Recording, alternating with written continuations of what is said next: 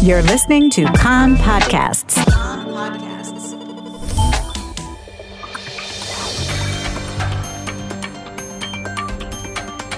You are listening to the English language news of Kan, the Israeli Public Broadcasting Corporation. Good afternoon. It's 2 p.m. in Israel, Wednesday, June the 16th, 2021. This is Nomi Segal with the top news at this hour. IDF forces this morning thwarted an attempted car-ramming, stabbing attack near Hizma village north of Jerusalem.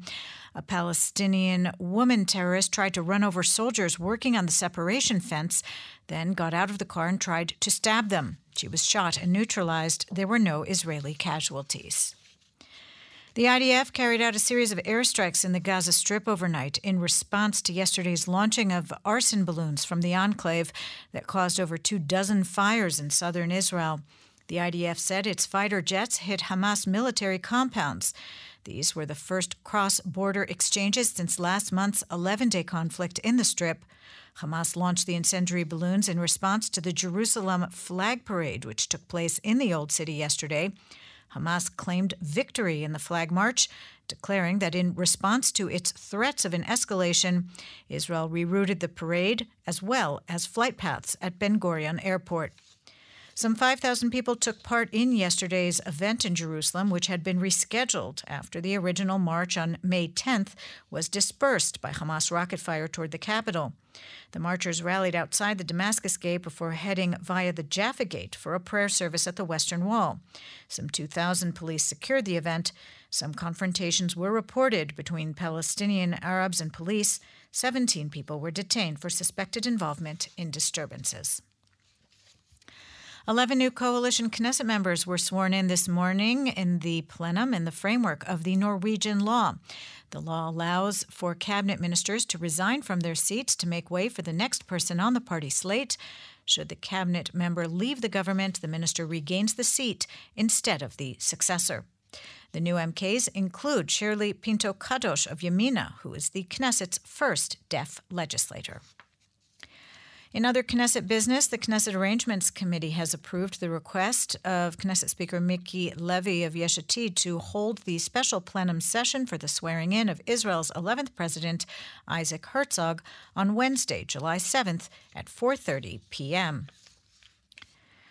The White House has announced that former State Department senior official Thomas Nides is the U.S. administration's nominee to serve as the next ambassador to Israel.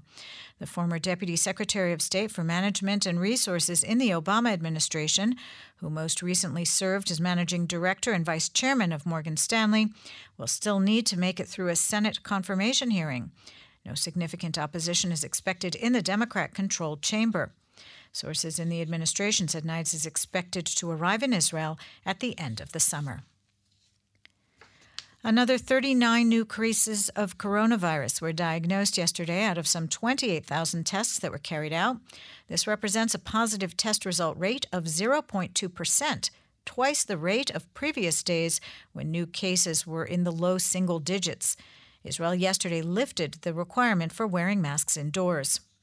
Meanwhile, according to one report, the health ministry has filed a police complaint against the man who violated quarantine after returning from abroad and is believed to be responsible for the coronavirus outbreak in the city of Modi'in, where 11 students from a 6th grade class tested positive. Judges in former Prime Minister Benjamin Netanyahu's corruption trial have rejected a defense request to postpone the proceedings until after the high holiday period.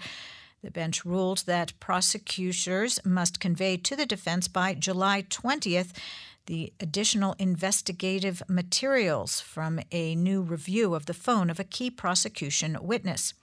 Meanwhile, deliberations in the trial will resume next week with the next witness. Former Ashkelon Mayor Itamar Shimoni arrived at the Hermon jail this morning to begin serving the 4-year sentence he received for bribe-taking. Shimoni was also convicted of breach of trust, money laundering, and tax offenses.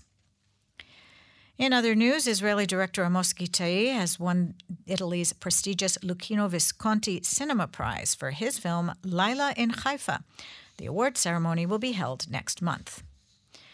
And an earthquake measuring 4.2 on the Richter scale was felt in the Eilat region last night. No one was hurt and no damage was caused. The weather outlook, slightly cooler, no significant change tomorrow. The maximum temperatures in the main centers, Jerusalem 25, Tel Aviv 26, Haifa 24, Beersheba 30, and in Eilat going up to 36 degrees Celsius. That's the news from Kan Reka, the Israeli Public Broadcasting Corporation. Join us at 8 p.m. Israel time for our one-hour news program. You can tune in at 101.3 FM, the Kan website, Spotify, and the Kan English Facebook page.